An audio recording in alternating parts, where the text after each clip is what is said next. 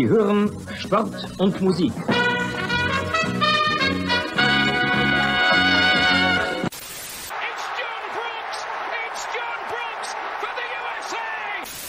Spiel ist aus! Deutschland ist Weltmeister! In a world where fans fight over whether to call it football, or soccer, two German men defy the odds and call it Fußball. Bringing you inside the German-American football experience. And now, here are your hosts, the Schnitzel Boys. Yeah, baby! Oh! Hey, Was a little quick. Was a little quick on the draw there. yeah. That was pretty sweet, because here are your boys, the Schnitzel Boys. And we're here ready to talk German-American soccer experience. Whatever the hell that is. What it is? That? Well, I'll explain. Because I've been doing this for 48 episodes. I still don't know. You don't know what the German-American football experience is? It's an in-between. It's a state of in-between. You know what it is? It is the love of soccer from a place where soccer is older and more established, but not from the usual mainstream place of where soccer is older and more established. I would give that more to the English game or the Mexican game as being a little bit more like it's more common to run into an American soccer fan who's also from Mexico or a Mexican fan, or the American soccer fan who's really into the English Premier League. That's what you run into, but not us, baby. We try to embody the best of both worlds. The knowledge and sophistication of the old world, but also the openness and breadth of diversity of the new world. That's such a great way to put it. We are the breadth of diversity, you and I. Two straight white dudes that love sports. That's right. But the sports we love isn't football, although football is fine. It's Fußball. It's Fußball or football or footy.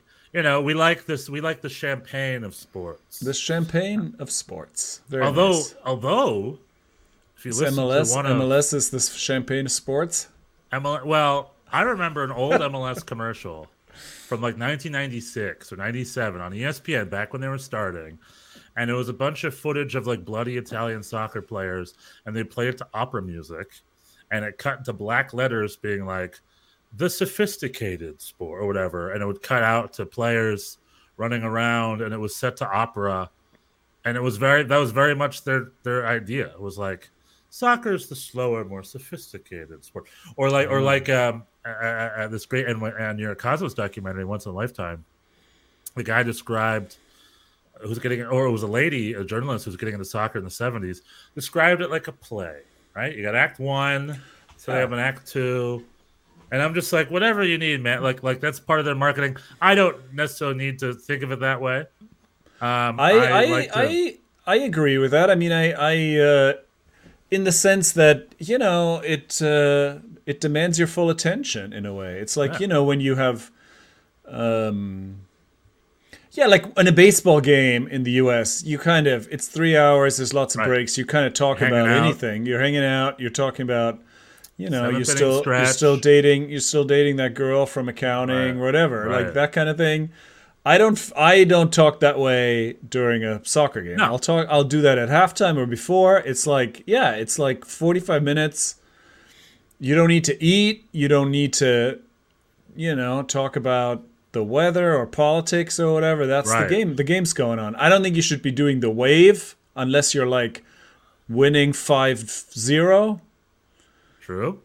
I mean, you don't need to eat, but I choose to anyway. You're allowed to eat if you want to. I eat. Or drink. Yeah. I mean, yeah. But very much they're very quick if you're into it. Depending on, especially some games will be very quick. Yeah, it goes. Some games can be slow. It goes. It's not always, but yeah, it's not like. I mean, there's just not the same interruptions. Like if you go to an NBA game live and you don't see it's just a lot of starting and stopping. And they do stuff. They do stuff. There's you know, t-shirt cannons and dancers and you know, like little contests where somebody has to shoot it from mid-court blindfolded and he gets $1 million if he makes it, like that kind of thing. But yeah, I think that's just a different experience. With the foosball, you just watch it. And I mean, when you go to we've talked about this before, when you go to a European stadium, it's pretty no frills. There's beer and a sausage and that's it, because you don't need a meal. You don't need to eat sushi and 18 different kinds of burgers. Like, it's short. It's really just beer. I mean, there's stuff. Drinking, I guess, is definitely, especially when it comes to Germany, drinking beer is very much part of the experience. Yeah. Right. There's burgers, there's pretzels, there's sausages. It's not terrible. But really, it's beer. It's like, get your beer flowing. As I discussed with the German engineering, they have these beer cups where you can stack like 4 at a time. It's a constant quest for people to be able to get more beer into people in the limited time allotted. Yeah. When I was in Mexico, though, they took the cake and food options. I mean, you didn't have to go. You just sat in your chair, and it was vendor upon vendor upon vendor offering. That's amazing. Half the stuff I've never even seen before. It was very cool. But, God, I have so many things. We're going into tangents. I'm just like, soccer has been described. I forgot who it was. Maybe it was the great Tim Vickery, I think. Described soccer to like a non-soccer fan as like football, foosball is a game of creation. They're trying to create at each other, trying to figure it out. And the goal is this beautiful celebration. You only have a couple, so they mean a lot. Yeah. Whereas American sports aren't built that way. American sports are built for quantity. It's like points. Run, yeah, and that's why for a lot of people it doesn't stick necessarily. Right. Some of the like when I was in Orlando a few weeks ago, I was sort of surprised how few people were there, because that was a team, in the beginning they would sell out every week, but I think it has to do with what you're talking about. It doesn't have the same, it's sort of, long term soccer sort of trends towards drudgery. Like in the macro and the micro sense of it. In the scheme of things, most efforts are in vain in soccer. Most stuff doesn't pan out. Most attacks, most things sort of get don't work, and very rarely does something really work, and that's why it's so worthy of celebration. And even in the long term, there's like it's a lot of repetition. There's a lot of there's a lot of the same, and so it's not like Magnolia cupcakes or whatever, or heroin, like that. Once you try it, you get hooked. It's like some people tension, and then release. It. Oh, goal! That's what they yell, goal. But that's why I think we live in this beautiful era of the world being so small, and like I would have never, like, for years everyone's like, oh, soccer's not going to work because American sports are different, and they're right. American soccer and women's soccer in that regard as well, men's and women's, I should say, are sort of in their own category. They are sports, but they're like part of the other sports. Mm-hmm. There aren't main American sports that SportsCenter comments on. They like there's like a system that they've built with seasons, with the colleges. Just there's an American sports system, and soccer is not part of it. But despite years of them offering that as an excuse to why they're failing, soccer spent many years, MLS and the English Premier League and so forth, have spent the last 25 years hammering themselves in and carving their own path to be their own thing. Because in America, you're allowed to be your own thing. You don't have to be part of another system. So that's what happened with soccer. Like 20 years ago, if you told me that American soccer would have sold out stadiums and big world stars, like, I would have told you, like, nonsense. But it happened, and it is happening, and it's keep happening. It's going to get better and better and better. So they carved themselves into something, and then they did it. They did it despite, which goes back to my original point, despite what you might hear from one Fiorentino Perez. He came out in a big conference. What did he say? And he said that soccer is dying. It is yesterday's news compared to all the great American franchises. I think Forbes released some list where like the 13 most valuable sporting franchises were American teams, non-MLS but like it was like the Yankees, the Pats, that kind of stuff.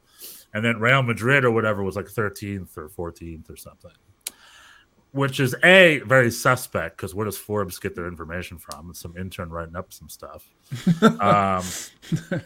but or not. But B, the reality is so he's just using it as a platform to keep pushing the Super League thing, and he wants to essentially break soccer away from its old conventions and create this Super League full of steroids and the same stuff he's always been touting. I'm very suspect of all that. I think football is alive and well and thriving and still by far the world's most popular sport. I think the fact that certain American franchises make a lot of money is great, but American sports live in a microcosm. Outside the United States, who gives a crap about American sports? Well, that has changed, though, also over the last 20 years. Definitely around the world, the NBA and the NFL and even baseball now. Like, my brother's into baseball. He likes to watch. Into baseball? Why? Yeah. How'd that happen? I don't know. I don't know, a few years ago, he decided that it was interesting. I mean, I don't know how it started exactly. I'd have to ask him. He came here a couple of times. We saw one very good Yankee game live, and he, especially in the playoffs, he gets excited. Excited about it. I think that's great, but that's also very niche. I mean, Sports Show isn't talking about the World Series, are they? I haven't watched Sports Show in like 40 years. maybe they are. I watched Sports Show. I watched it a little bit over the weekend again. To my nefarious views. Well, anyway, all I'm saying is that there's a lot of noise, and it is worth discussing on multiple levels. Firstly, soccer might be getting broken because the haves are getting way too heavy and the knots are getting way too naughty. We see what happened in France and in Germany and what did happen in Italy, and it's happening in England, despite them pretending like it doesn't. Liverpool's having a bad season. If Liverpool's gone, then that's the end of it. Man City's the only team in England. Liverpool's the only team that keeps them honest. So, whoa! What about Arsenal? They're hanging out. They're going to get destroyed by Man City. Arsenal's in first. I know, but it's you don't believe in Mikel Arteta and. I don't know. It depends. What do you think about Union Berlin being in first in the Bundesliga? Wow, that is an incredible comparison.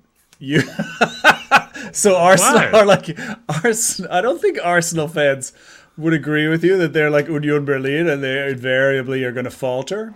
No, that's true. I think they feel like they're in it. All right, Bjorn, you have $500. Who do you put on winning this season, Arsenal or Man City? Well. It's Man City. It's Man City. Why would you? I will put.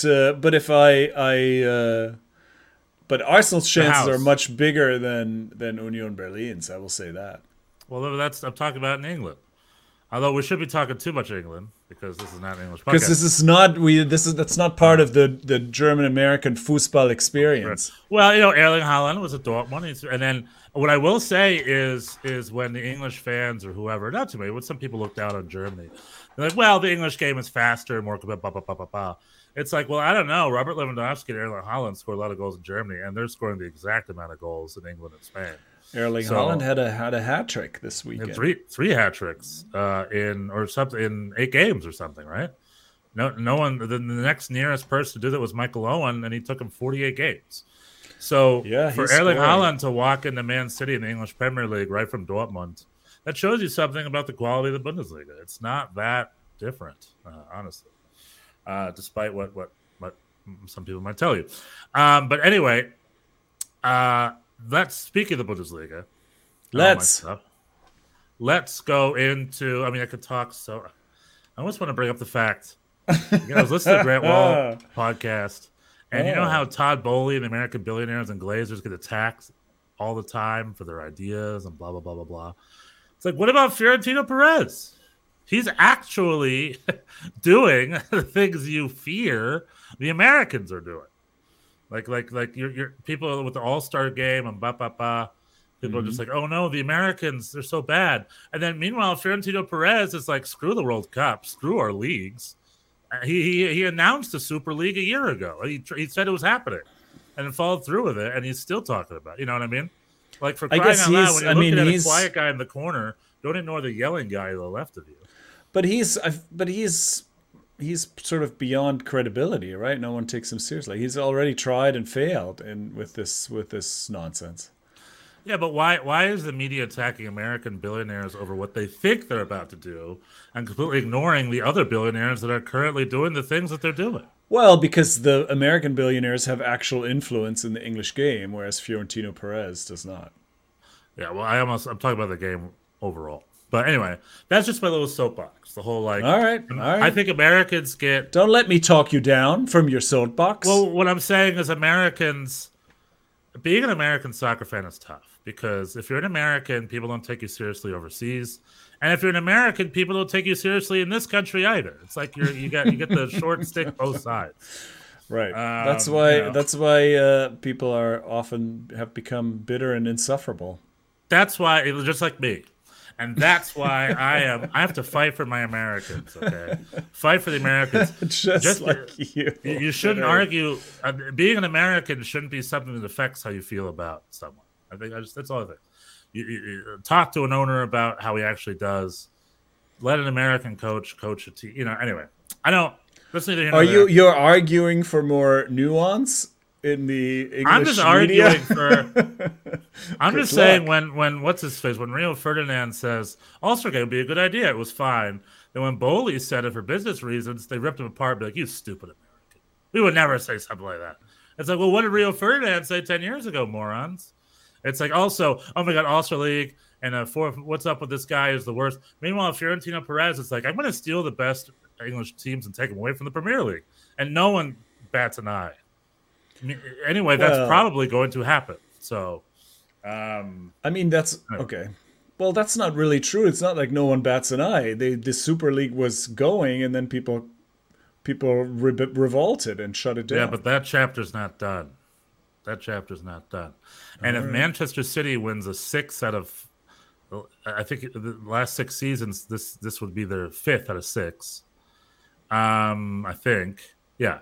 Then English soccer is as broken as everything else. So, what does that mean? I guess we're all Arsenal fans then.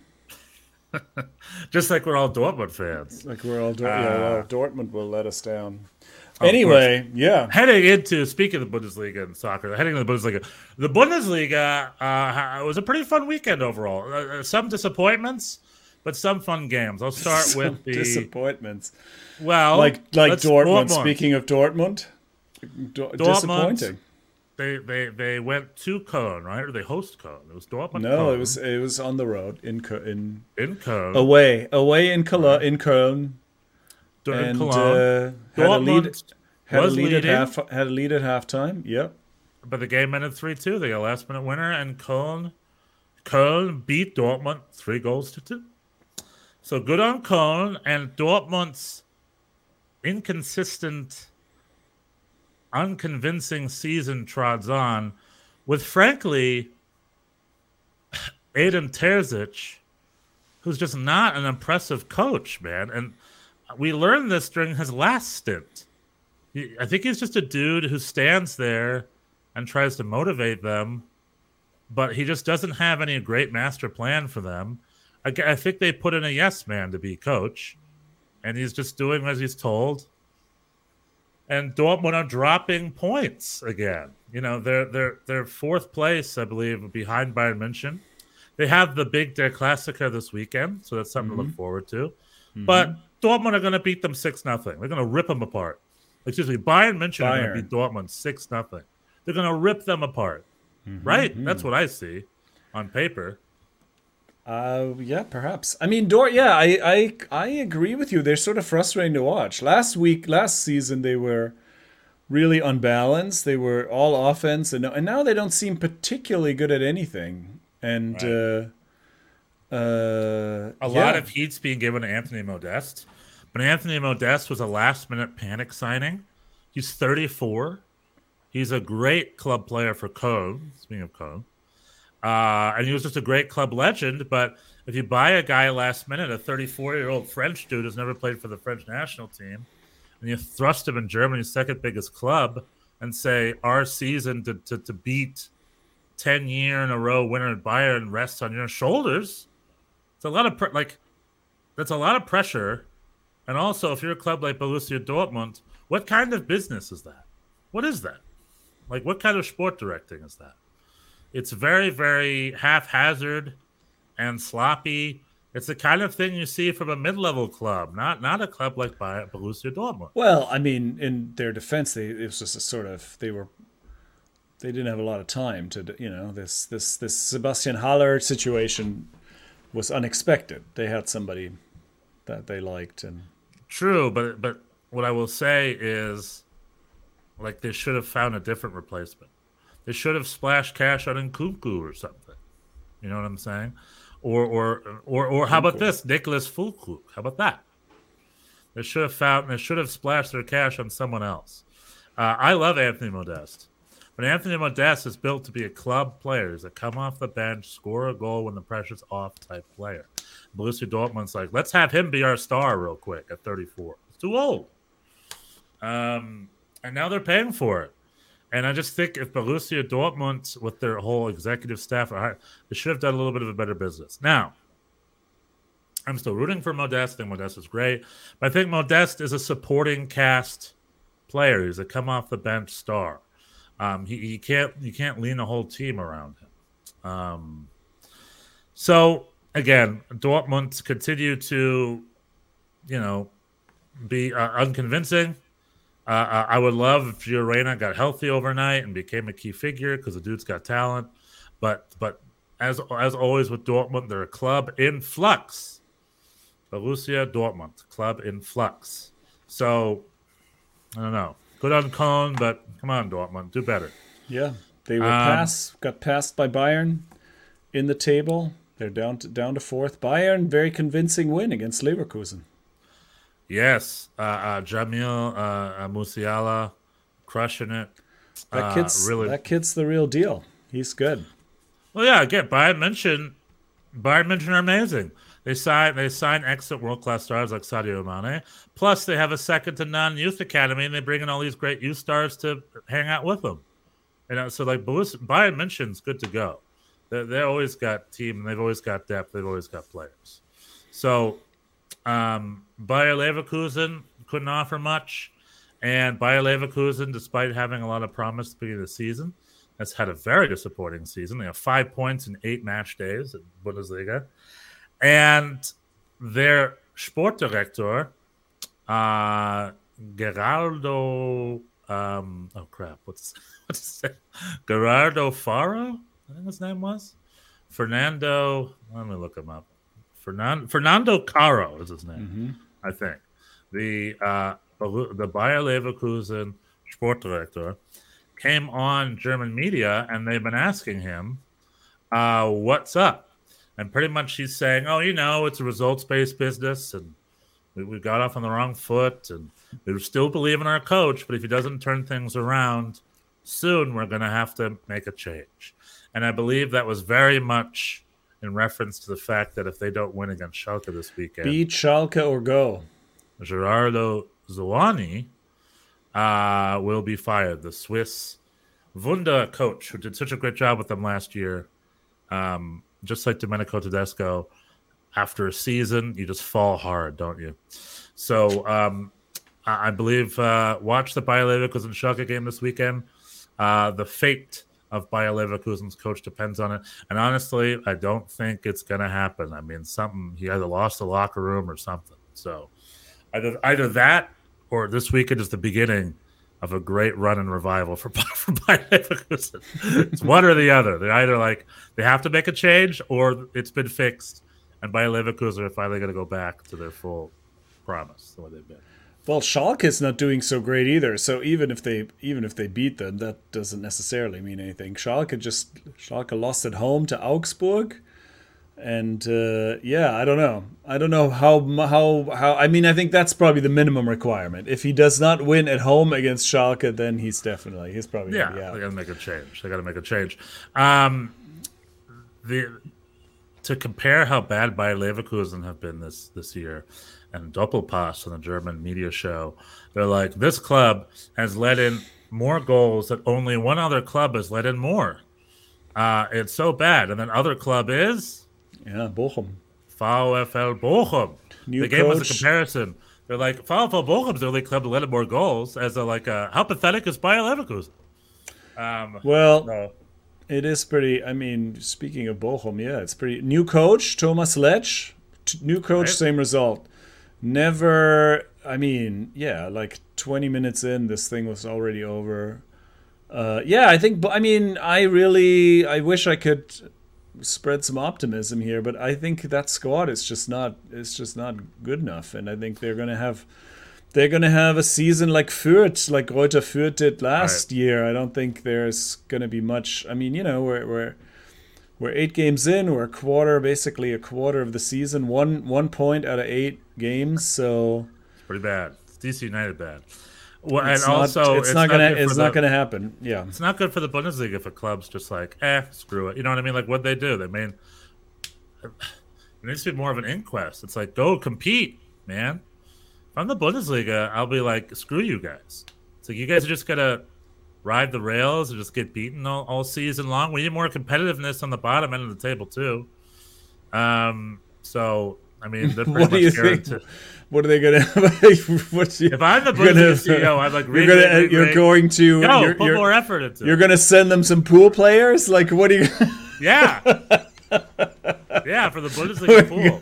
I'm gonna send them emergency funds. We're gonna send. That might be interesting. If you don't win, we're gonna send Miroslav Klose to play. Well, that's what I'm saying. That would be a fun trigger if by the hips to say so. If there's an absolute trap donkey team, they get Max Kruse. We'll send you players. We have these pool players that are good but unpopular as threats. If you're not going to get any better, we're going to send you Max Kruse, and you got to start him every game. There's like a batch of players they get forced to play for the second half of the season. That's Bundesliga's salary. We'll assign you the pool players. Whatever. To keep more competitive, it is what it is. But my dad is a Bochum fan through and through, born and raised, and he stood up and walked out in the middle of the game, went outside. He's like, I've had enough. It's just like, he doesn't know what's going on. He doesn't want to watch it anymore. Which I'm sure is the same sentiment of many fans this season. I mean, it's just not going to be good. However, the other more positive note, Eintracht Frankfurt for the Union Berlin, I believe it was on Friday. Or maybe it was Saturday. I don't remember, but it was a great Saturday. Game. A very sort of lackluster effort from Union. No, wouldn't you say? Well, yeah, Eintracht Frankfurt bossed the game from minute one. Yeah, Götze had a good game, and a super game from their Norwegian player. I forgot what's his name. Oh God, I should look this up. He scored the second goal, and he was like bossing around. He was like a little mini Diego Maradona. Who are you talking about? Lindström? Yes, Lindström. That dude was crushing it. He had such a great game. And the other thing about this was the team. Hold on, Lindström. Jesper Lindström, the Danish guy. 22. He just bossed that game. He had such a great game. And he scored quite a great goal or set up that game. He was just really, really good. And what I like about this was the battle of my two favorite coaches. I think the two best Bundesliga coaches right now are Oliver Glasner and Urs Fischer. I think Oliver Glasner is a magic man. I think he did great with Wolfsburg. Now he's with Eintracht Frankfurt. I think doing really well with them. And Urs Fischer, who just signed the contract extension with Union Berlin, who's done wonders for Union Berlin. So two of the probably best Bundesliga managers right now. There was a conversation after the game between the two of them, and like the commentator said, he's like, I'm sure they're hard to understand. This one is very Swiss, the other is very Austrian. So I'm sure they were speaking German. It was a German I probably wouldn't understand. Gerhard Struber-esque? Very Gerhard Struber-esque. Well, and all American eyes anyway, were on Jordan, Pefok, Sibachu, Alexander Arnold, Loftus-Cheek, who was... after that Saudi Arabia game that we're going to only talk about a little bit, right? The U.S., another very toothless showing by the U.S. men's national team. All eyes were on Jordan Pefok, and he did not have a good game, but, it's just one. He's been great. Yeah, he's there. I mean, kind of like the U.S., kind of like Saudi Arabia. If the two forwards aren't getting service, Union Berlin, they were just on their back foot the whole time. Eintracht Frankfurt were just bossing Frankfurt them. was dominant. They were sideswiped. Union still in first for at least one more week. Yeah, for the points. Next week, after Bayern München destroys Dortmund 6-0. Okay, yeah, can't really I cannot offer a different perspective. Union Berlin is on the road at Stuttgart, so we'll see if they can get out of that. Well, they're probably expected to win that one, because that's another thing about the Bundesliga is our friend Pellegrino Matarazzo, the great German-American who embodies the German-American soccer experience. His team Stuttgart played Wolfsburg. His team Stuttgart played Wolfsburg last week, and it was a tight 2-2 game until the very end when Wolfsburg got their winner. And many, many Stuttgart games are left with Stuttgart having a great game, really playing them man-to-man, but they're just dropping points, all these unnecessary points. It's just like they could play for 89 minutes, but then that last minute comes around, and then they just drop it. So there's a little bit of pressure on Pellegrino Matarazzo these days. Stuttgart does sit in a relegation spot. He's down there, yeah. I mean, Bochum, I think, like I said, is probably going to take up one spot, and Leverkusen is in 17th. Who knows what's going to happen with them? You would expect them to. They demand a turnaround, right? To at some point maybe turn it around. So Stuttgart and Schalke are right in there, and Hertha Berlin. Those are probably the teams. I thought before the season that Augsburg were candidates, but they're doing very well. They got rid of Pepe, and all these doors opened. And once they sent Pepe to Holland, everything just fell into place for them. And Pepe having a great time in Holland because they have no defenders there. So they have no defenders, and man, you got the takes. You got the takes tonight. I'm just regurgitating. English soccer is dying. There's no defense in Holland. It's the happy hour, the Schitzel Boys happy hour. Americans shouldn't be. Well, anyway, okay. You're a take machine tonight. I love it. Augsburg doing well. Augsburg doing very well, ahead of Leipzig still by 1 point. What I will say is Marco Rosa and Leipzig, I'm very excited about what's going on over there with Nkunku and as far as the other Timo Werner, as far as the other teams in the league that could really challenge Bayern München, RB Leipzig I think comes in first place. They teeter-totter in the beginning, but I'm hoping they turn around. I'm hoping they come and swing them for the rest of the season. I agree with you. I think that the Marco Rose is a great hire for them. I think, I think that team is pretty stacked with talent. And I agree with you. I think if I had to bet on a challenger, I would pick them as well. Now they're already talking about selling Nkunku to Chelsea. As my criticism before has lied, where sometimes it seems that German clubs are more excited about selling talent than actually making a championship-winning team. So I don't love hearing that, but it seems that RB Leipzig is, like I said, with Marco Rosa, who's a great coach, who was a terrible dismissal by Dortmund. And I think that was very telling of stuff that's going on at Dortmund, firing Marco Rosa and replacing him with Edin Terzic. I think it's very telling on the Watzke show over at Dortmund. The Watzke show. I think so. Similarly in Bochum, similarly behind the scenes problems that are spilling over. What about Werder Bremen, though? You want to talk about your guy? Yeah, well, I want to talk about Werder Bremen beating Borussia Mönchengladbach 5-1. Yeah. It destroyed them over the weekend. Yeah. Schalke, newly promoted. Bouncing up. Right, we had Schalke and Werder Bremen being demoted, not figuring it out. And Schalke coming up, and they're, time will tell if they can stay in the top flight. They're definitely having a better season this year than 2 seasons ago. But Werder Bremen came up swinging, and they're like, we are a Bundesliga team, and we're staying in the Bundesliga. Yeah. So good for them. And one of their key players is a German forward from Bremen, who comes from Bremen. His Ausbildung was in Bremen, and he left Bremen to play for a couple of clubs, but during his prime, made his way back to Bremen. Bremen boy Niclas Füllkrug.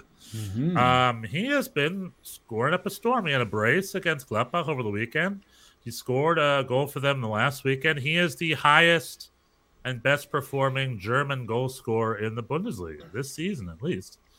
And he played for the German youth squads back in the day, but he's never played for the senior. He doesn't have any senior caps. And he's 29, you said, right? He's 29. He's not a young man. I mean, he's in his prime. He's a young man compared to us, but he's not a young man by soccer player standards. Yeah. But at 29, that is your prime sort of. That's like the late 20s, very early 30s is sort of like when you should be at your best. That's when your body is still good and your brain is at its best, sort of in that sweet spot. But it's rare. It's rare, I would say, in Germany for players to get their first call-ups that late. Usually it's sort of, they have some kind of pedigree from youth national teams and get there a little younger. But much like the U.S. men's national team, we face a little bit of a vacuum in the number 9 position. There is no natural, there's Timo Werner, and he, had a more of a winger, right? Is really a winger at heart, and also not really an ice cold finisher. No, to put it mildly. And Kai Havertz is a false 9. He's scoring goals, but he's not really a number 9. Yeah, he's now even in Chelsea now with the arrival of Aubameyang. He's moving to the outside, and that's probably where he's more comfortable. So there would be room for somebody who's a real knipser. Right. And the only number 9 the German national team has is Lucas Nemeka. And when have you heard from him? Yeah, and he is very much comes off the bench, if at all. Yeah, so Germany has a number 9. And Serge Gnabry, I guess, is a little bit also more centrally. He's not really in great form. Currently, Leroy Sané has eclipsed him at Bayern for the time being, and I guess also on the national team. And so it's a lot of winners.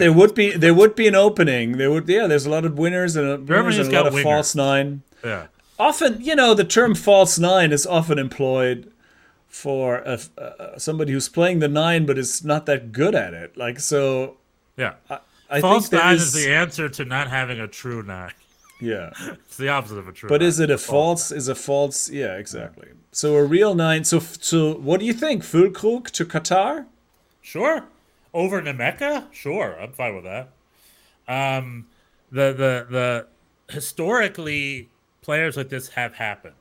The U.S. has had it. Herc Gomez and Edson Buttle were that for 2010. In Germany, historically, that kind of thing does not happen. I can't think of. The most famous one of that is probably Toto Scalacci from the Italia 1990. Oh, in Italy, right, yeah. Where he was like a sensation, and he scored. There was a leading scorer of the tournament, and I believe he only played that summer tournament. He didn't play. He never played for Italy before. He very rarely played for them before or after. Just like taste of the summer. I'd have to look this up to say this for sure, but I bet the number of German national team players who made their debut on the national team in a World Cup is slim, probably zero. Yeah, right. I don't. Or at least in the modern era, like maybe. I mean, at least throughout my lifetime. Yeah, I'm sure that might have happened. Yeah, in the 50s or something. But I would have to look that up. But I'm pretty sure. The other thing is that I agree with you. Germans have a system. They always go in the tournament kind of knowing what they're getting themselves into. Who the people are, yeah. I mean, there's some question, but yeah. And they like to hang out with their old timers, like Oliver Bierhoff, part of that 2002 squad, and Lothar Matthäus in the 2000 squad. Yeah, and or Klose in 14 was squad. Also was only. Yeah, exactly. And this time around, he was mostly a decoy. He was mostly a decoy in 2014, but he's still destroyed. And he broke Ronaldo's record. But and this time around, the old timer would probably be a Thomas Muller, maybe, right? He'd probably be sort of the old guy that bring it on, ish. Maybe it's a little unfair. Maybe he's not quite there yet. But what I will say is, the German national team, like breaking tradition is what got them their last World Cup. They changed up their playing style. They changed up their use. The German national team is ready to change, and they know they're in a weird flux right now, where they're in their hangover period after their great revolution and the great reboot, the great that turned into the World Cup and the youth squad. They're in a little bit of a hangover period.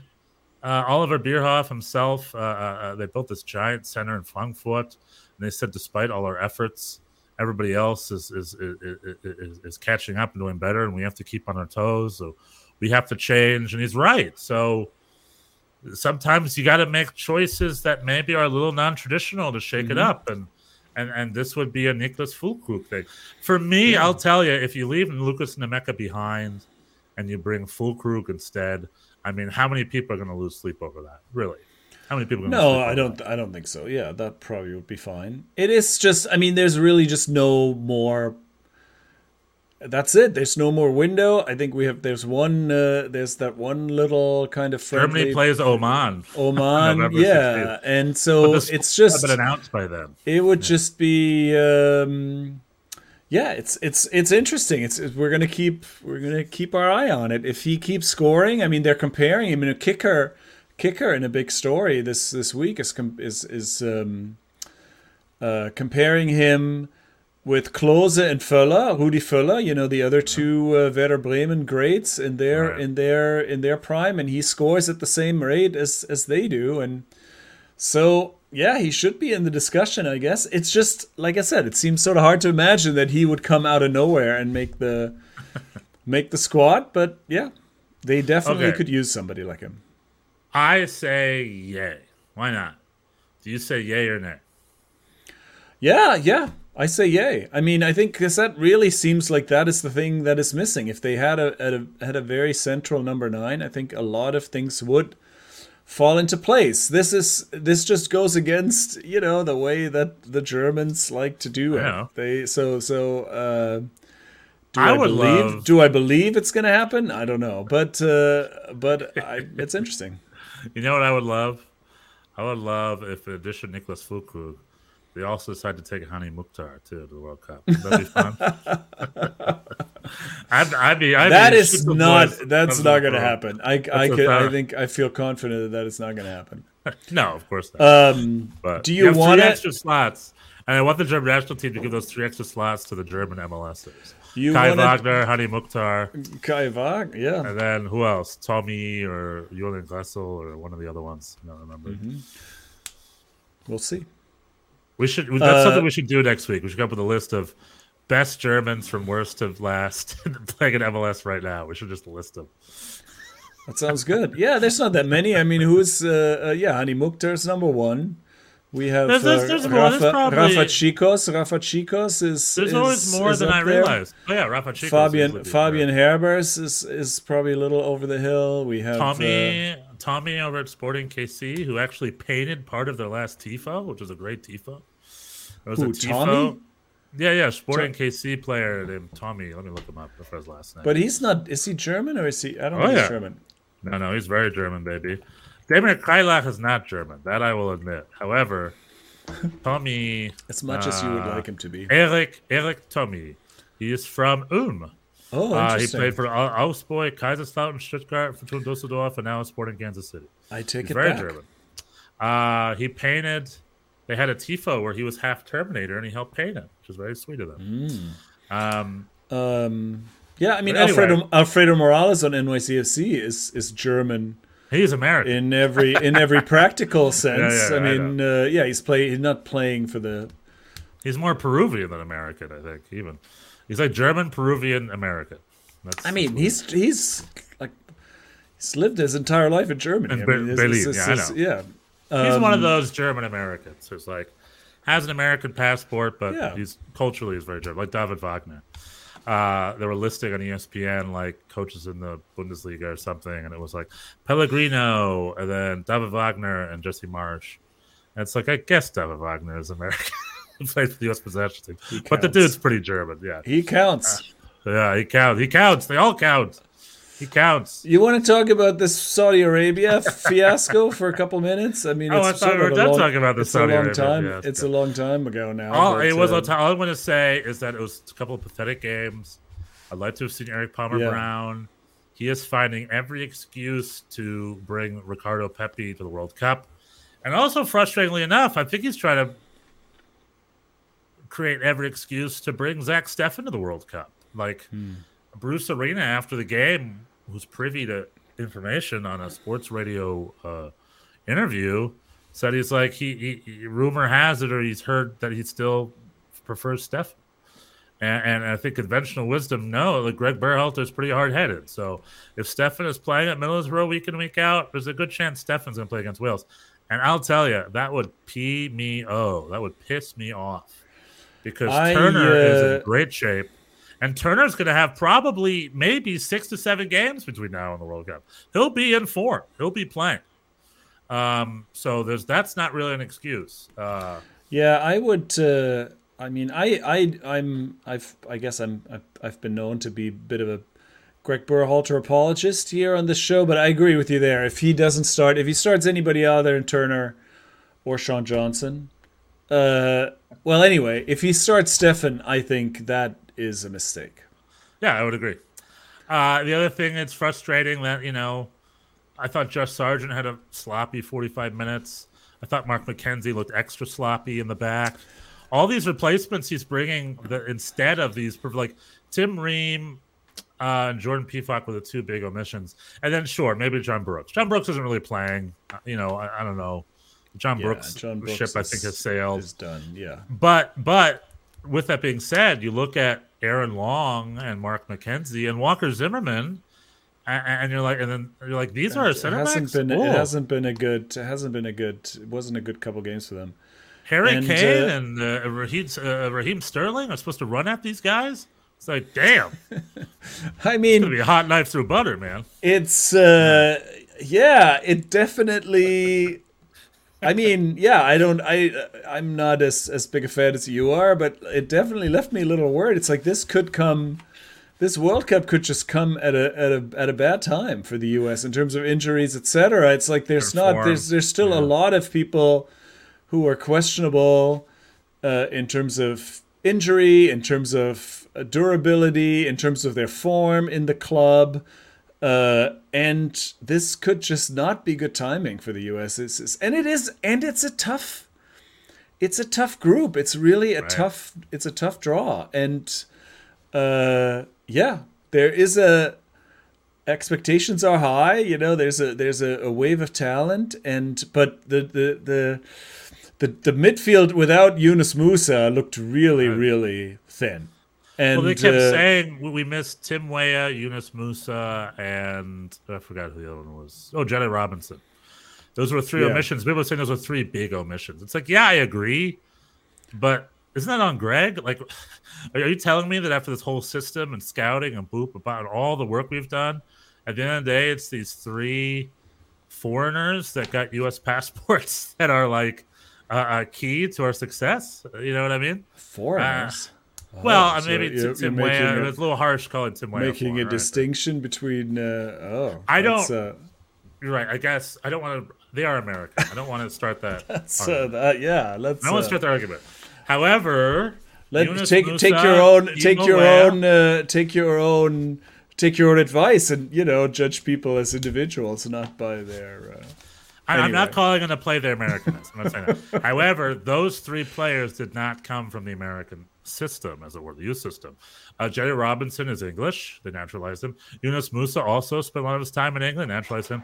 Timo Weah spent all his time in France, I think, wherever his dad played, George Weah. I think he was born in New York. Timo Weah is probably spent the most time in the States of those 3, but still, those 3 are not from the NYCFC Academy. Let's just put it that way. Right. But I mean, none of that really matters. The point is that, the team has a lot of talent, but it's still pretty thin. They're still young and they're still thin. Right. And in a few spots, there's not a lot of good, and a lot of the kind of, and I think this is not on Greg. I think Greg has given lots of opportunities to other players to step up and claim I think Joe Scally had a pretty good. He did. When he came off the bench, I thought he was the one who took the opportunity and sort of made a case to be included in the squad in a way that a lot of other people didn't. Yeah, Sam Vines did not. When this camp was over, to me, it clarified that Turner should be our goalkeeper. Joe Scally should be on the plane to Qatar. And that's about it. Thankfully, they're just friendlies. When the World Cup happens, it'll be a totally different environment. It'll be a different ball game. But the reality is this team under Greg has had pretty good results, but their performances have always left something to be desired. Always. Very rarely do they have a game where, like, hell yeah, they're playing. Like, sometimes it's happened, but it's happened a handful of times. More times than not, it's usually a pretty disappointing display. And we're just confused. I'm just confused as to why they can't put 2 and 2 together. Sometimes they're defending a sloppy, and more times than not, they just have no variety in attack plan. It's just Christian Pulisic or Gio Reyna versus the world, and then that's it. They have no real variety when it comes to attacking. And also, they tend to play with little variety when it comes to anything.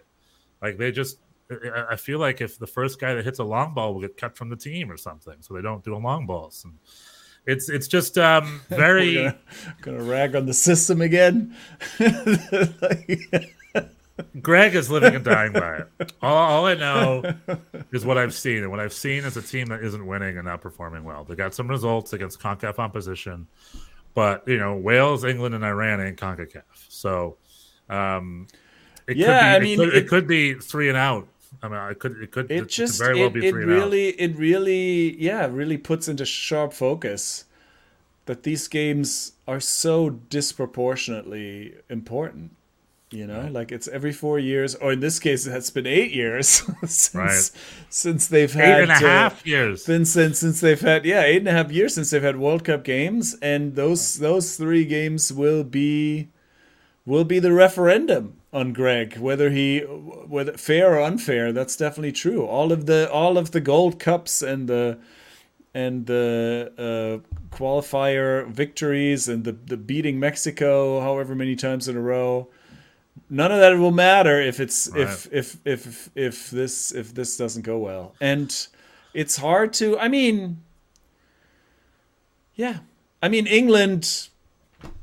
have been struggling too. They got relegated from their Nations League group. So, but Wales and Iran, that's just going to be. They're going to have to find something there. And the other teams are underperforming as well. I still feel like this team. I don't quite agree. Like people complain about the performance. It's what we were talking about at the beginning. Soccer, there's always a lot of things go wrong. I don't know. I found them pretty entertaining and pretty, certainly from my time of somewhat dispassionately watching the U.S. team, I've never been super invested in it. This group has been more fun than they used to be historically, in my opinion. But we'll see. Yeah, these games are going to be big. We're not going to know what's what until this happens, and for better or worse, that's what's going to. Then we're going to decide how this all has gone. First, 2 things: A, kitty sighting, a little Nanette run down. Oh the yeah, steps. my cat, the kitty cat, and B. This U.S. team is very young. Yeah, like they're on big clubs, but that's just marketing. None of them are being leaned on at their clubs. They're off the bench. They're rotation players. They're young players. Like Messi Bichetti's on Juventus, sure, but he's not team captain. And Juventus is underperforming. It's not like they're winning season after season. Mm-hmm. Juventus were the Bayern München of Italy until Weston McKennie showed up. They stopped. I'm not going to blame it on him, obviously. Right. But these are young Americans. You can't lean on them super hard. Like they're not at the point yet where they are the kings of their clubs, and you can lean on them for titles. They're just not there yet. They're very young, and they're not playing. And they're not playing.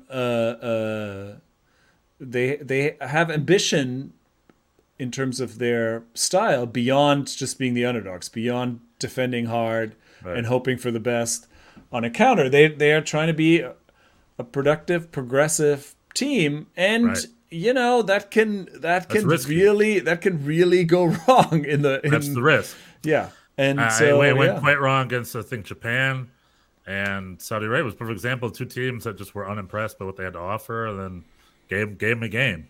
So like. However, this team, what I was saying is, despite being young, this team has the quality to defeat Wales and Iran.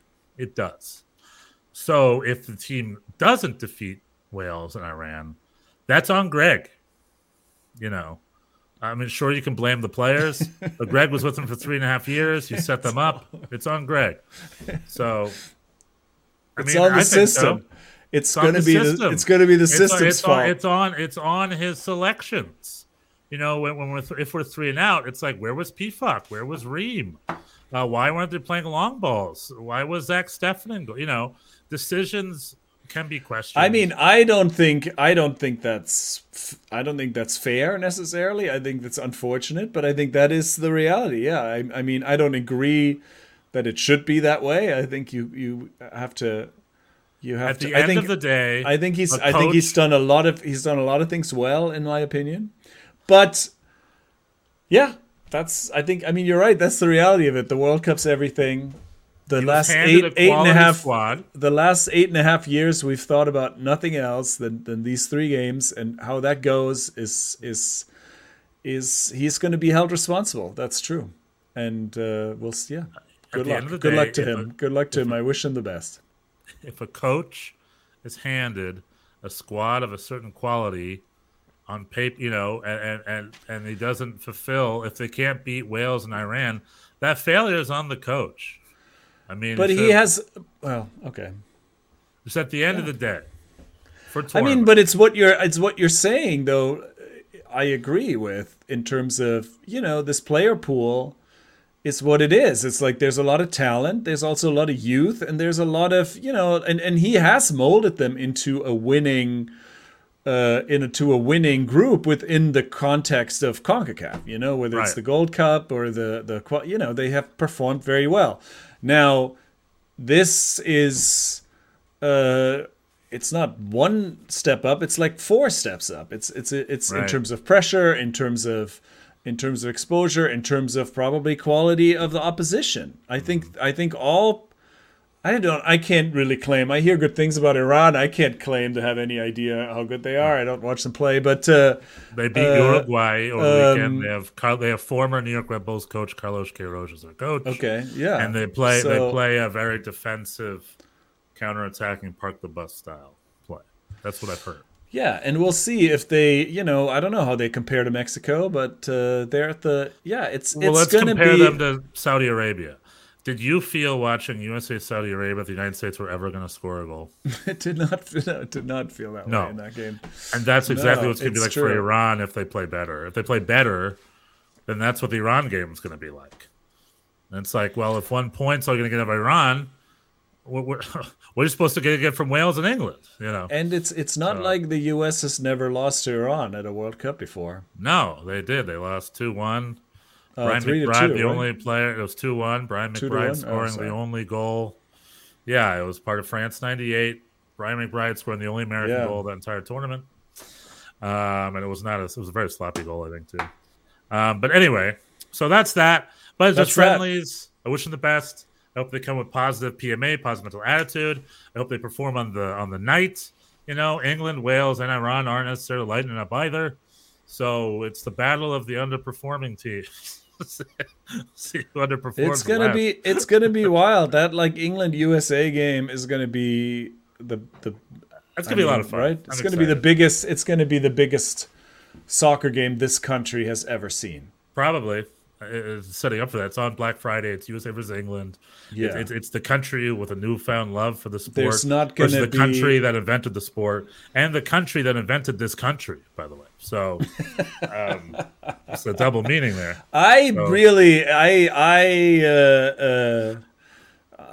This is a pet peeve of mine for people to infuse these games. You know, this is already stakes are already high enough. Then it's like people like to make World War II references or like geopolitical implications. It's not necessary. It's not necessary. This is my tifo. No world history is not being renegotiated at this tournament. It's just soccer. This is my tifo. It's the American players throwing a bunch of tea in the river or whatever. That's what it is. And the tea's got like the English national team logo on it. That's my tifo, baby. We don't need your tea. We drink coffee around here. And I say that as a man who is very German and has no historical connections to anything. You're on a America First tear tonight. I resent that. I'm not an American First. I think you can playfully have fun, but there's a line. There are lines. As a comedian, I know the line. I think that's fun. But to be like, you were our slaves, that's crossing the line. I don't want to see that. No. Like during the USA-Iran game, I don't want a tifo with pictures of the 1970s Iran hostage crisis. No. I don't want to see that. No. Okay. Good. All right. That's we're on the same page. We agree. Okay. Yeah. I mean, the New York Times specialized in this, even when the German team was really quite. Even in the mid 2000s when we had Özil and quite creative players, they were still kind of using World War II references to describe the German. Right. It's lazy journalism. Defensive, their defensive stalwart. Yeah, the German defensive, tank-like defense, whatever. This fucking do better. Do better. No one gives Germans enough credit in general, I'll say, in soccer. Like always in the history of the game, German players are never listed as any of the best players ever. It's just like, okay, like they won a mass amounts of titles. The German mentality is about teamwork. This is a team sport, dude. Yeah, and you play a team sports. So, and the exceptions to that rule are always put under extra scrutiny. Like Mesut Özil's body language. Like, what is this? Yeah, or Thomas Müller. Yeah, this whole generation. Everyone's talking about Leo Messi and Cristiano Ronaldo and Karim Benzema and Robert Lewandowski. They will come up with loads and loads of players before anyone will mention Thomas Müller as maybe also being a world-class player. It's like Thomas Müller has like 100 titles under his belt, including a World Cup. It's like the dude scores 1 billion goals. The dude can move the space the way you've never seen before. Like Thomas Müller is a typical example of a German who doesn't get his just desserts. I don't know. I'm on so many soapboxes tonight. I'm just. Well, don't you agree? I'm just taking it all in. No, whenever World Cup show up, German players are never mentioned. It's always, how will Cristiano Ronaldo do? How will Messi do? How will X do? How will Y? How is it? It's like, how will all 11 Germans do? How about that question? I've got 11 Germans ready to go.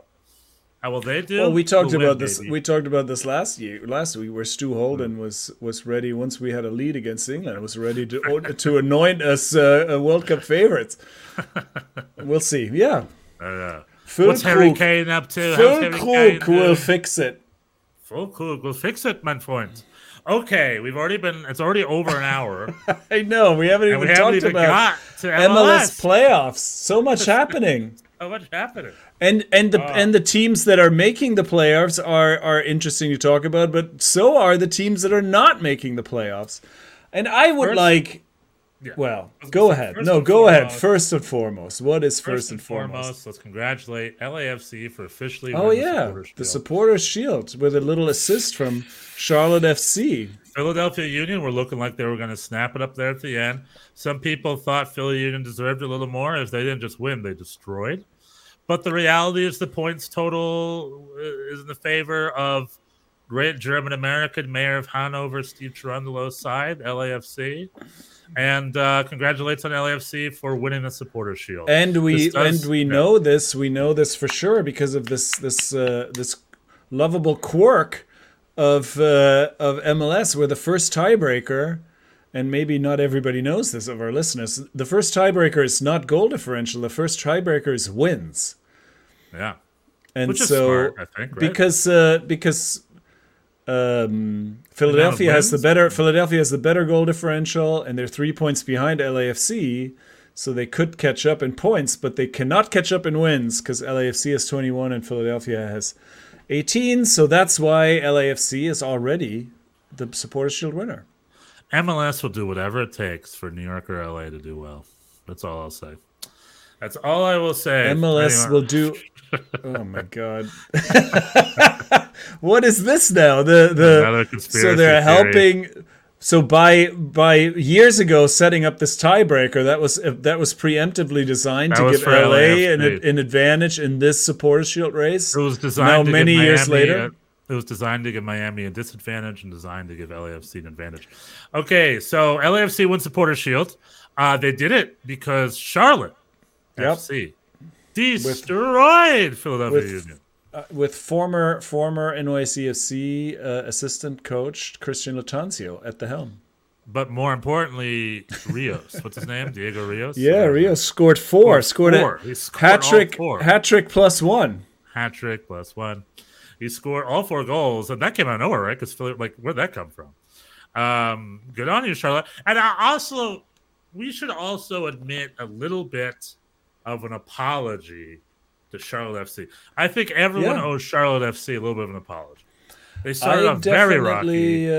But it was not a dumpster fire season. It was a good season. Swerdowski, what's his name? What's the guy up top? Karl Swerdowski, yeah. Swerdowski he came from nowhere. Christian Fuß. Yeah. Like it seemed like a very sort of Eurocentrically focused roster building strategy, which historically has not gone very well. Right. So I definitely thought that they would have a hard time. But they did well, and and I've said this before, I was wrong about them, and they are still very much in the, it's more than mathematically, because they're playing each other, right? Like they're 4 points behind Columbus, but they play Columbus. So if they beat Columbus, then they're only 1 point behind Columbus. So but hold on. And Columbus what if Orlando and Miami get points? And so at the end of the day, there's definitely, they're definitely. They're very much on the outside. They're 4 points. They're 4 points behind with two games to go. So yes, that's true. But because they would need teams, to win both, and the other teams need to lose both for them to get in the playoffs. But that's what I'm saying, because Orlando's still playing Miami. Orlando's still playing Columbus. Like some of these teams are going to draw points. So if Charlotte wins these last 2, there's a decent chance that they might get it. I would love to see them in the playoffs. They've got a great fan base. They showed out, and again, I love it when American audiences come out to see soccer. And I hate to see it happen so early, because historically, franchise teams do poorly. So a lot of fans will come out and see their teams underperforming and then stop showing up. And it's like, it's nice for a team with support, like what happened with Atlanta. Yeah. It's nice for a team with support to show up and the team does well. Mm-hmm. And then maybe they'll stick around. I don't know. Maybe they'll be a little more invested, and hope so. So that's why I would root for Charlotte making their way into the playoffs.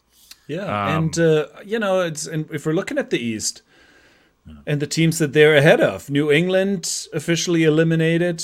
Bruce Arena went from Supporters Shield record breaking to missing the playoffs. Atlanta out of the playoffs. Chicago out of the playoffs. Toronto with their fancy Italians, highest paid, big money, big payroll.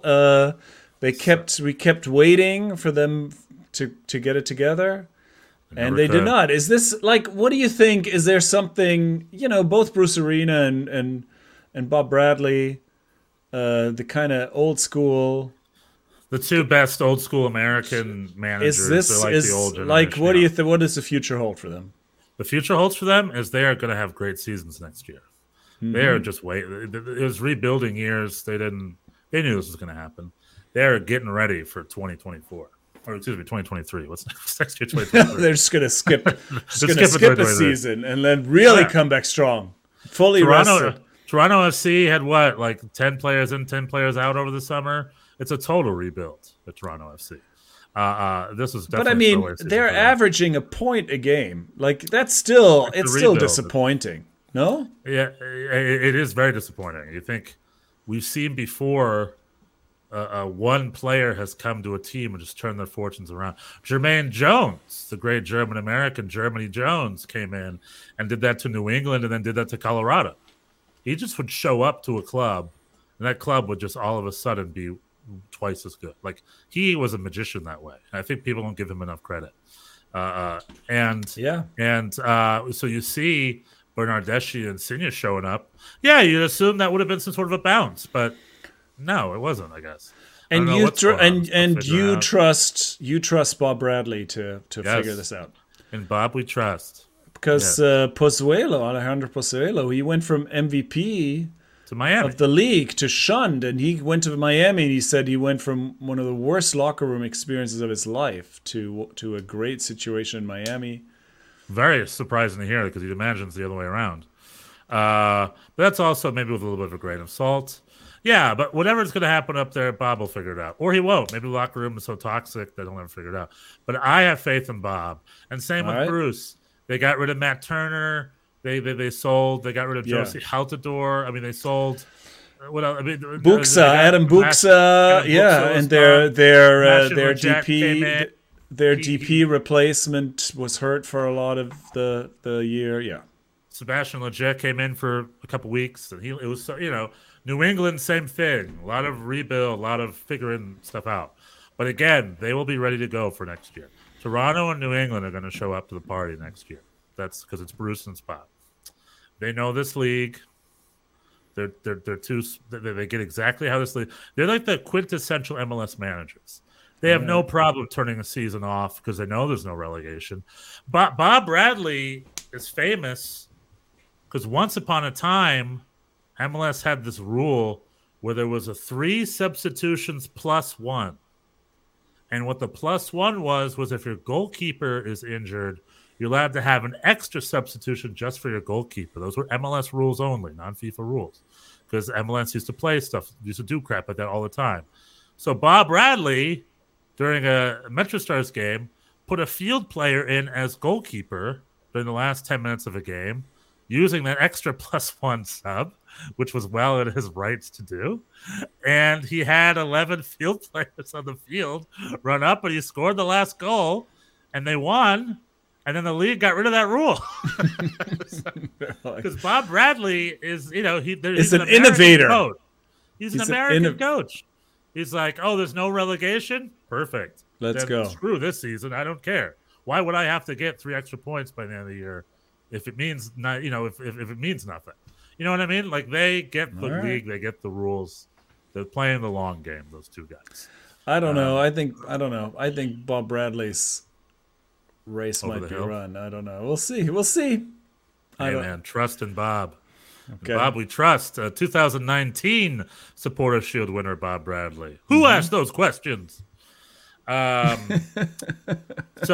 anyway, so the playoff picture, just to sum it up, the playoff picture in the East, Montreal now could still win the East. They're only 2 points behind Philly now. Right. This team from, what are they called? New York City Football Club. Yeah, we're in third place. Look at that. Place. We would have been third place if we didn't have a very Metro game against Columbus. If the ref had blown the whistle in the 88th minute, you would have been third. We would have been in third place. So for those of you at home that don't know what Metro is, being a New York Red Bulls fan, or a Metros fan, as some people will call it, is very much us shooting ourselves in the foot. The amount of games we've lost against former players that we have gotten rid of for no good reason is insurmountable. It's just like it's innumerable. Maybe is the more appropriate term. I think I used the wrong term. Yeah, so we're playing against former New York Red Bull Derek Etienne, son of New Jersey himself. Oh yeah, that's right. Not just anyone. So we go to Columbus. We score 1-0. Caleb Porter's bitching and complaining about dumb stuff that he's always complaining about. The guy won't stop complaining. And then in the last 2 minutes, Derek Etienne scores not 1, but 2 goals to flip it from a 1-0 win to a 2-1 loss. And Columbus Crew did not celebrate. Did not celebrate because he's a good old Metro boy. Respectful. And the New York Red Bulls dropped 3 points, and Columbus got 3 very important points.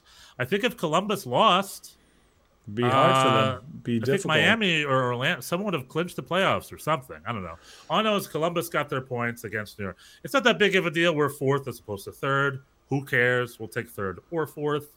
I I mean, what is it? What do you mean? It doesn't matter that we're now ahead of you? That doesn't matter to you? Yes, because you know what's funny about the New York Red Bulls this year, which is also That's So Metro, is between home games and road games, the New York Red Bulls tend to excel on the road. Or better on the road, yeah. As opposed to the home. So if you're telling me, oh, shucks, now they have to start on the road, I say, okay.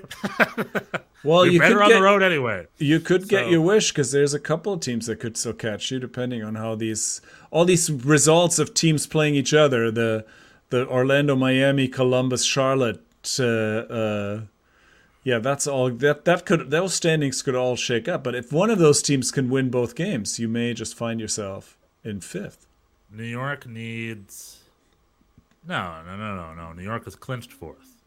How would anyone get fifth? I don't think so. Oh, no, you're right. Orlando and Miami and Columbus all could technically get 51 points. And you're playing Charlotte. You're playing Charlotte in the last game. And so they're going to be Charlotte. They're going to be motivated. Yeah. Oh, so are we. Then whatever. We'll get fifth. Who plays who? Is it second versus seventh, third versus sixth? Yeah. Right. I mean, so our what is it? And the top three are home and the bottom three are away, right? So if we have right now, we would have a home game versus Cincinnati. Yeah, I mean that's a tricky game since he's great. Except those bottom three are subject to shuffling. I mean, as of right now, this is what would happen. Yeah. You know, I don't know if we're fifth. So what would happen? Cincy would get fourth and we get fifth. The only thing would change is we go to Cincy instead. I would rather do that. I'd rather go to Cincy. You'd rather play in Cincinnati than at home? Yeah. All right. Well, I mean, you may get your wish. Next week almost means nothing to me. Like we'll get a point, we'll lose, we'll win. Who cares? It's the week after that I care about. What's going to be interesting is that mini tournament between those 5 teams in 3 spots, and then we'll see how it all shakes out. NYCFC had a very nice game against Orlando, a comeback victory after falling behind through a stupid goal, where Sean Johnson was kind of stuck to his line, where he could have come out and prevented somebody on the short post flipping a throw in. Anyway, Sean Johnson, who I love, our captain, wonderful player, great voice, but great guy all around, just a fantastic player. He had a chance though to make a case for himself in this whole goalie shuffle in the U.S. men's national team, and he has not done that. He has been okay, but he had an opportunity to really make it a hard decision for Greg Berhalter, and he has not done that. Anyway, I was rooting for him. But that's my take on him. But anyway, then we came from behind to win 2-1, and really the hero of the night was Thales Magno, who's been another one of those false nines, because he's not a 9. He's like a 9, like Timo Werner is a 9. He's like a 9 that likes to hang out on the wing, and lowercase 9. And he has, he's still very young and learning the ropes, and he has frustrated. At times. I mean, he's been really very good this season, I will say. He's got 9 assists, 8 assists before this game. He now has 9. And for a young player, he's been great. But he's, at times been a little bit tentative in front of goal in a way that Tati Castellanos clearly was not. He would fight for every ball. But in this game, Thales had a great, even more so than the decisive goal. That was great. But even the first goal, he had an assist that was uncharacteristic in him really fighting for the ball in the box, getting it to Alex Collins, who's on a scoring tear for a center back. And we won the game 2-1. And now we have clinched a home game. The good news is we've clinched a home game. The not so great news is our home game is going to be at your New home. Jersey, baby, Red Bull Arena. Most likely. So what is that, by the way? You guys are playing like all your home games, Red Bull Arena. What's going on? Is it just what's going on? What's going on? It didn't be that. You want me to explain it? I just don't understand. We don't have our own stadium. But we had a playoff game in Red Bull Arena before, and we have. It seems though that this year the Yankee Stadium has been more unavailable than usual. Well, because it's earlier, because the playoffs are earlier than usually. Because of the World Cup, everything is sooner, and now it very much squarely collides with the playoff, with the MLB playoffs, and the Mets are also good, which that doesn't always happen. You could often count on them. Historically, you could count on the Mets not being in the playoffs many a year, and therefore their stadium being available. But that's not the case. And so Bjorn, it used to be. There are 5 more baseball stadiums in the boroughs to pick from. You don't need to play at Yankee Stadium. There's MCU Park at Coney Island. They used to play the New York Cosmos. There's the Staten Island Yankee Stadium down in Staten Island. That's a fun little stadium. None of those are. I don't think those are too small. Like, I don't think they're. I mean, you just want to torture me. Okay, no, it's fair. It is very. Stadiums in the world. It's a sad situation. It continues to be a sad situation. Boston, play at Fenway. It used to be in a usual year where there's no World Cup at a weird time. The playoffs start like mid to late October, so you really just have to wait out like one. Right. That was only a problem if the Yankees went really far in the playoffs. But this year, it's just it's unavoidable. They're on a complete collision course schedule wise, and so it's probably going to be Red Bull Arena, which I don't mind it as much as other fans. Well, and actually, on Sunday we had a pretty good crowd there because some of these. I disagree. What was comparatively, I mean, it's been. Listen, we have had some games out. Why are people out. not going a game? Like, the fan base. Large parts of the fan base have decided that they're not into it. They don't want to play at that stadium. They are not gonna. They're not gonna go out there. And I think, I think it's that. I think it's almost as if the only developer. It's almost as if the only real estate in the New York City area that's close to New York and developable is New Jersey. How about that? What a weird conclusion to come up with this late in the game. Anyway, we're an hour and 22 in, and we still haven't even touched on the West yet. So let's make it quick. In the West, Seattle Sounders. Seattle Sounders. Yeah. Also officially out. It was coming. First time in their club history. So good on them for having such a great run. They were a good example of a great expansion team that came in and started winning right away and made the playoffs their first year. And they were a great football team and soccer teams, the foosball team. And it's like, good on them. They had a great season, and then they knocked out NYCFC to go win the CONCACAF Champions League, which is the first MLS club to do that. And they had quite the hangover effect after that. Yeah, Nico Ladero came out and said something very vague and generic, which was sold as mistakes were made. He said mistakes were made on the players on level, every level, coaches level, and like management level. It's like what he said. Yeah, which is like, all right. no shit, shit, Sherlock. You can say that about the MLS winning team. Fire everyone. No one's. And then they asked Brian Schmetzer. Brian Schmetzer's like, "Yeah, I agree. Everything you said was right. I agree." That's typical Seattle from the librarian himself, from high school teacher Brian Schmetzer. Wow. The shade. I love Brian Schmetzer, real German American. I do too. German American Schmetzer. And Seattle's a great team, and I hope they get their act together and figure out what's going on for next year.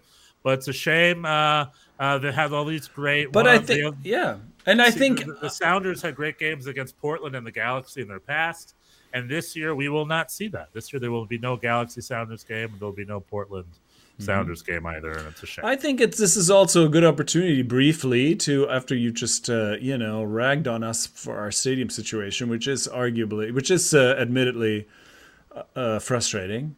But, other than that, this is our 7th year in a row we're making the playoffs.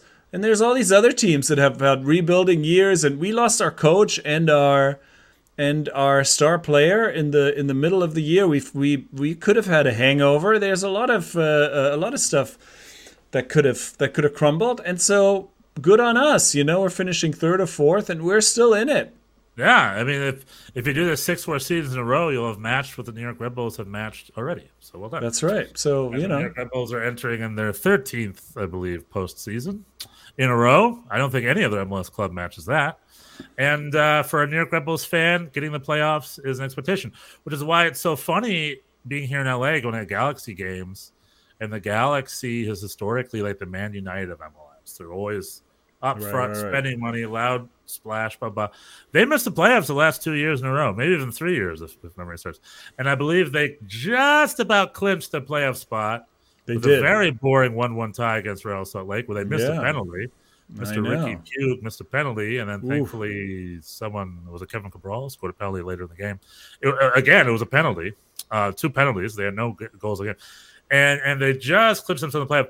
But the Galaxy, I think, play a very slow and boring type of soccer.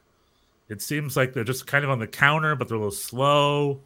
And unless it's a cutting pass from Ricky Pugh, Kevin Cabral can't get a shot off even to and Joveljic can't get off the bench. Joveljic, who's scoring great, can't get his butt off the bench. Mm-hmm. So Galaxy, I'm glad they're doing marginally better than they were last year. Chicharito just extended his contract, and they might get a home game. They're in 4th right now. Oh yeah, well we'll see. I think there's are they in 4th really? Home game? I thought they were they're in 4th. They're at 47 points. Well, everybody else lost. Everybody else. It was a weird weekend in the West. All the contenders lost except Nashville had a really sloppy defense. I wonder who's backing up that defense. Hopefully, he doesn't play for the U.S. team against Wales or England. But anyway, and then we have Portland, Minnesota, Real Salt Lake, and Vancouver vying for those last 2 spots. Yeah, 2 spots. These teams don't have games in hand, so this is all going to be decision day. Whereas in the East, there's a few midweek games that have huge playoff implications. I'm rooting for Vancouver because if I'm not mistaken, they're the opposite of Seattle. I think they've never been in the playoffs, right? Or something? Vancouver has never been in the playoffs? No, that can't be true. Someone tell me that. Well, either way, Vancouver needs help. Maybe I'm wrong. But Vancouver, name a Vancouver playoff game. I'm going to look it up right now. Keep talking. Okay. Vancouver Whitecaps have Brian White, one of many, many, many great New York Red Bulls Academy kids that we have unceremoniously gotten rid of early and not used for them to use their full potential in their prime at different clubs, like Brian White crushed it for Vancouver last year. Vancouver Whitecaps have a German sport director. I forgot his name. That's why I got Julian Gressel in. And with Julian Gressel's alarming trade and mistreatment, I would love for Julian Gressel and Vancouver to make their way to the playoffs and to see DC United just crash and burn their way down with their Wayne Rooney. So I would be really rooting for Vancouver just because, Vancouver seems to be a great fan base and a good club, but can never get success going. And I would love to. I just like to support fan bases that show up for their teams. I really do. So they have been in the playoffs before. How many times? Once? Like 20 years ago? No, more than once. Well, either way, Vancouver are perennial underachievers. I think Vancouver won the Canadian Championship this year, or if not this year, recently. So that's been fun for them. All I know is that Vancouver, I'm rooting for you. Best of luck. Best of luck. Portland, you're always a fun team. I'd love to see you in the playoffs. You're a good. Portland's like a playoff team. They're always ready to go come playoff time. So I think Portland's going to pull it off. And I think Minnesota, and if I had it my way, Minnesota is kind of in free fall. They have not. I think they've won 1 out of their last 8, maybe. I think they are struggling. So they may just drop out. They may just drop out of that final playoff spot. We'll see. Yeah. All right.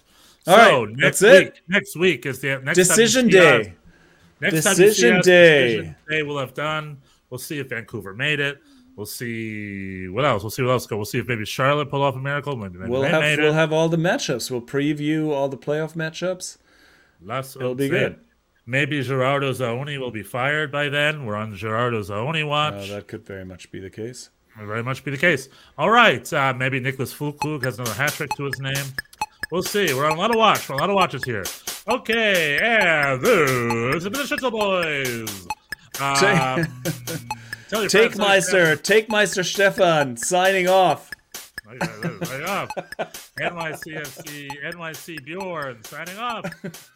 Tschüss. Bis nächste Woche. Bye.